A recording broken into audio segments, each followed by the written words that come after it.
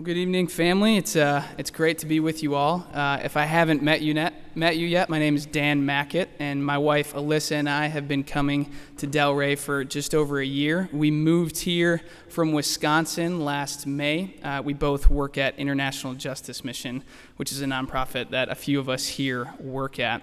So that's why we moved out here from Wisconsin. But yeah, it's a joy to be here, to be with you all, and to open God's Word.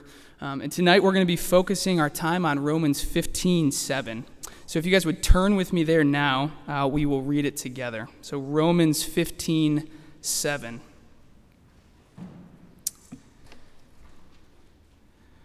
Our text says, "Therefore, welcome one another as Christ has welcomed you for the glory of God."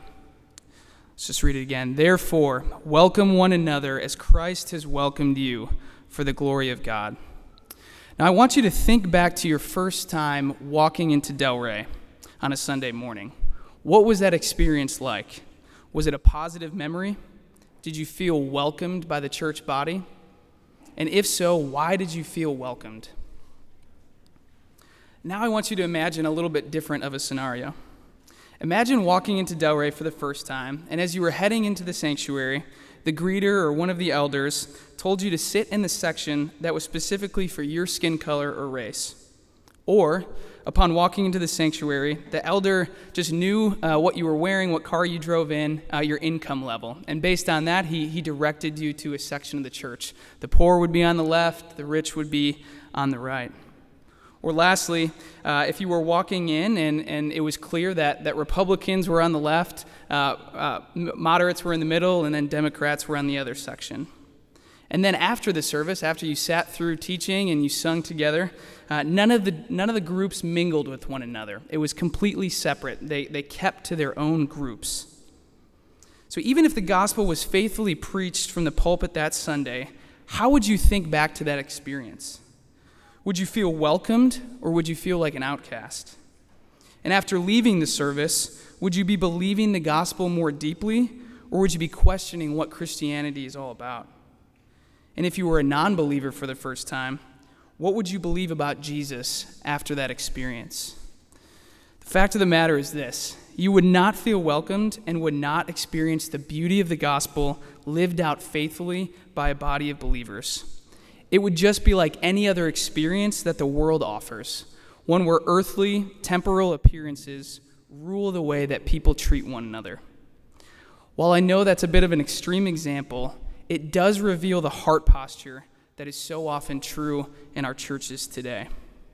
Because the way that believers in church welcome one another and outsiders, especially when there are apparent differences, tells a story to a world that's watching. So this brings us to our main point for tonight. Because Christ has welcomed you into his kingdom, welcome one another for the glory of God and the spread of the gospel. Because Christ has welcomed you into his kingdom, welcome one another for the glory of God and the spread of the gospel.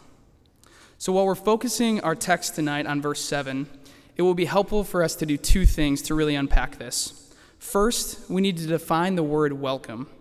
Now, throughout Scripture, especially in the New Testament, welcome really means to take as one's companion. It's much more than simply saying hello or greeting one another. It is actually a sacrificial and hospitable love shown to fellow believers. So secondly, we need to read and understand the first 6 verses of chapter 15 to help us unpack what this command is for us. So let's read it together now. Romans 15:1-7. "We who are strong have an obligation to bear with the failings of the weak, and not to please ourselves. Let each of us please his neighbor for his good, to build him up. For Christ did not please himself, but as it is written, the reproaches of those who reproached you fell on me. For whatever was written in former days was written for our instruction, that through endurance and through the encouragement of the Scriptures we might have hope. May the God of endurance and encouragement grant you to live in such harmony with one another, in accord with Christ Jesus, that together you may with one voice glorify the God and Father of our Lord Jesus Christ. So therefore, welcome one another as Christ has welcomed you for the glory of God. So we're going to look at this passage tonight in three movements. First, we're going to look at the context of the welcome one another command. Secondly, we're going to explore how Jesus has welcomed us. And then lastly, we'll consider how we actually welcome one another. So let's begin with movement one, the context of the command. Now, from chapter 14, we see the Roman church, which was made up of Gentile and Jewish believers. They had very different convictions regarding earthly related topics. These differences in conviction mainly stem from their separate cultural backgrounds. They had convictions regarding what type of food and drink were acceptable and what days should be set apart and holy for the Lord. But it's important to recognize that these convictional differences were not gospel-centric differences. Believers in the Roman church could have maintained these differences and been completely unified and welcoming of one another. However, we see that they began to have judgment and contempt in their hearts towards one another. And we know that judgment and contempt never produces love. It never produces a desire to serve or be hospitable towards another brother or sister. And if this body of believers was to show the watching world who Christ truly was, this needed to be dealt with. So therefore, Paul stresses in verses 1 and 2 that we are to actively look for ways to serve one another, for their good, not for ours. He says that a humble posture that desires to serve is a welcoming posture. And this posture is one in which the Spirit desired for the Roman church, but also for us tonight as well. So if we look around in the room, that we see that Delray Baptist is indeed a diverse church. Praise God that we have many different ethnicities, income levels, cultural habits, hobbies, political affiliations. But if we're honest with ourselves, as welcoming of a church as we may be, there are certain differences that we see in our brothers and sisters that tempt our hearts towards judgment and contempt. And if birth is indeed given to judgment and contempt, we can be sure that it will produce unwelcoming behavior toward one another, and that is not in accord with gospel-transformed living. So the question we need to ask is, why are our hearts prone to be unwelcoming of one another? And to be frank, this posture is first produced in us because of our unwelcoming disposition towards God. Ever since the garden, we have not welcomed God's rightful rule and reign in our own lives. And this is true for every person. Think about this. How many times before you were a believer did you not want to welcome Christ into your life? Were there earthly things or treasures that you desperately wanted to hold on to that you knew Christ would call you to let go of? And how did you treat him because of that? And when you did become a believer through the Spirit's gracious regenerating work in your heart, do you continually welcome Christ to rule every part of your life? Or are you holding on to secret sins? You and I have not welcomed Christ, the God of the universe, in a way that's fitting for the glory that's due his name. And because of that, Christ does have every right not to welcome us. He has every right to leave us to our own destructive way. But that's not what he did. Which brings us to point 2. Jesus has graciously welcomed you. Verse 3 tells us this: "For Christ did not please himself, but as it is written, the reproaches of those who reproached you fell on me." And verse 7 then says, "As Christ has welcomed you." From day one of Jesus' life, let's think about how he was welcomed. Herod first ordered him to be murdered, and then during his ministry, he is rejected by the religious leaders. He's driven out of countless towns, even his hometown. He's attempted to be mobbed. You get the point. For basically all of Jesus' life, his children, whom he created, rejected him and treated him with judgment, contempt, and hate. But how did Jesus respond to our behavior, which was completely contrary to his character?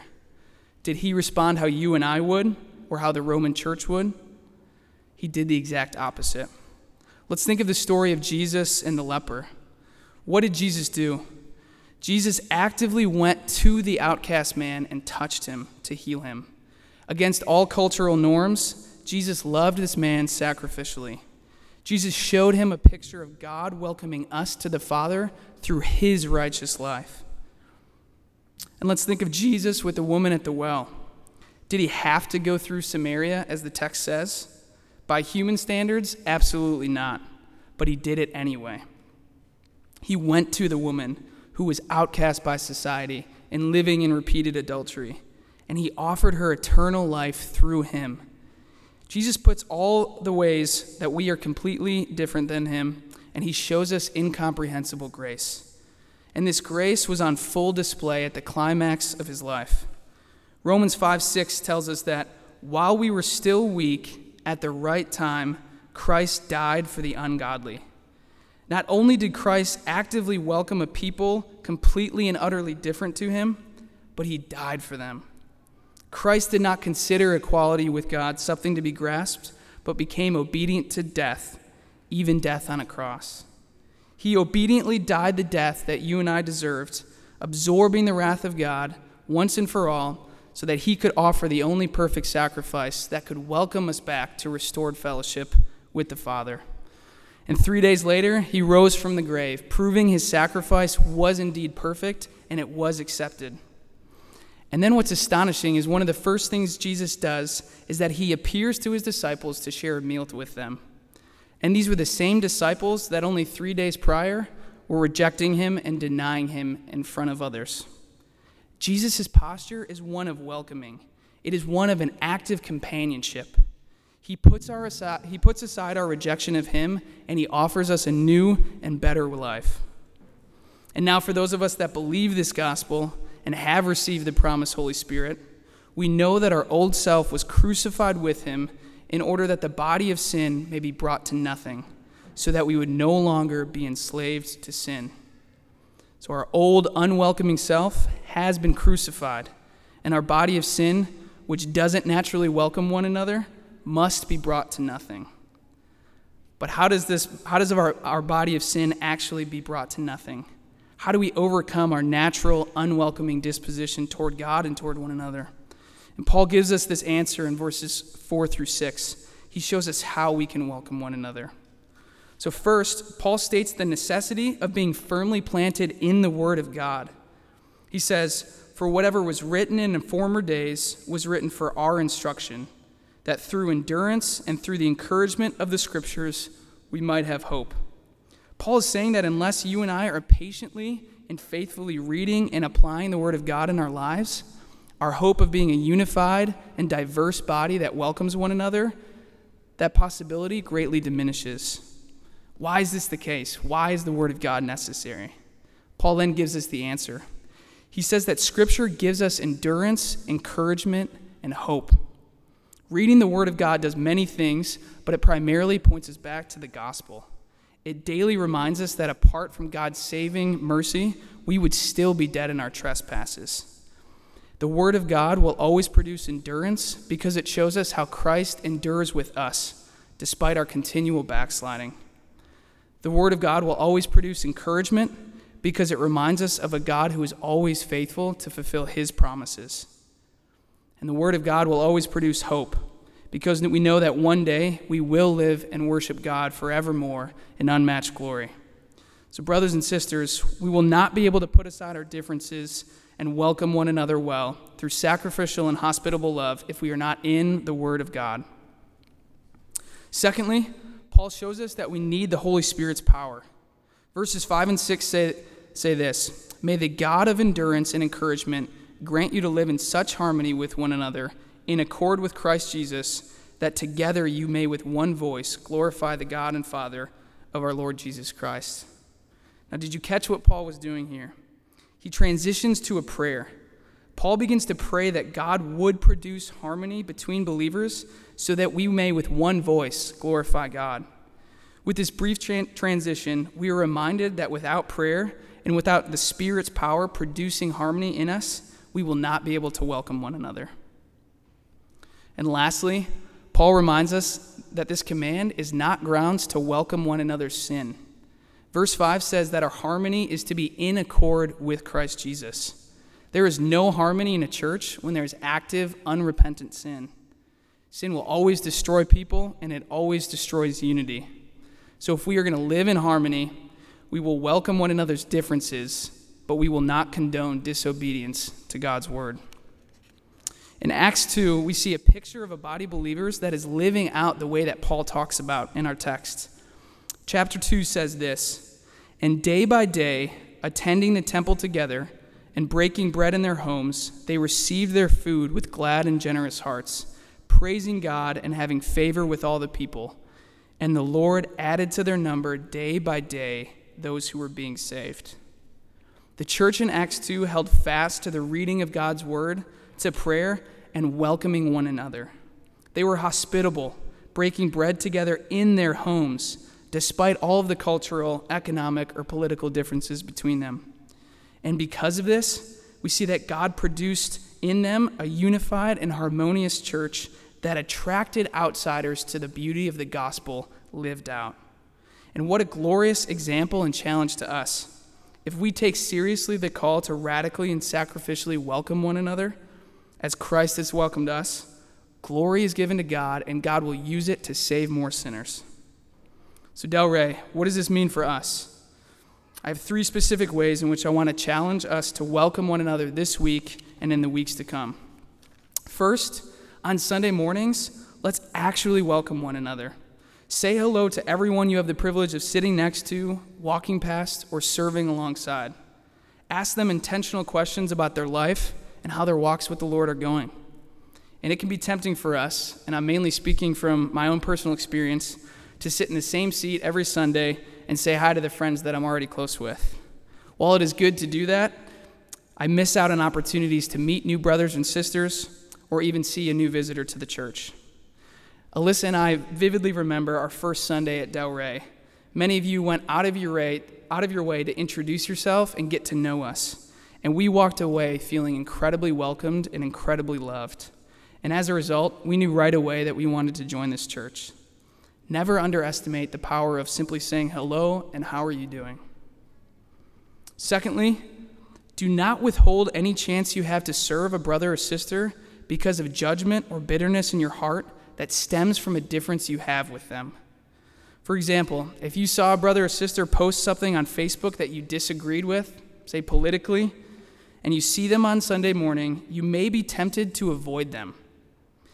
Instead, I want to challenge you to confess any potential sin that's creeping into your heart and find a way to welcome them through words or a sacrificial act of love. Avoidance is not love, it is sin. Pursue your brother and sister and see how the Spirit will produce companionship between you both that is centered on the gospel, not on anything else. And lastly, let us welcome people into our homes and let us do it often. To be invited into someone's home is to be invited into deeper companionship with them. The home is a place of intimacy and community, and it is a place where conversations about life and the gospel flourish. And it is a place where generous hospitality can actually take place.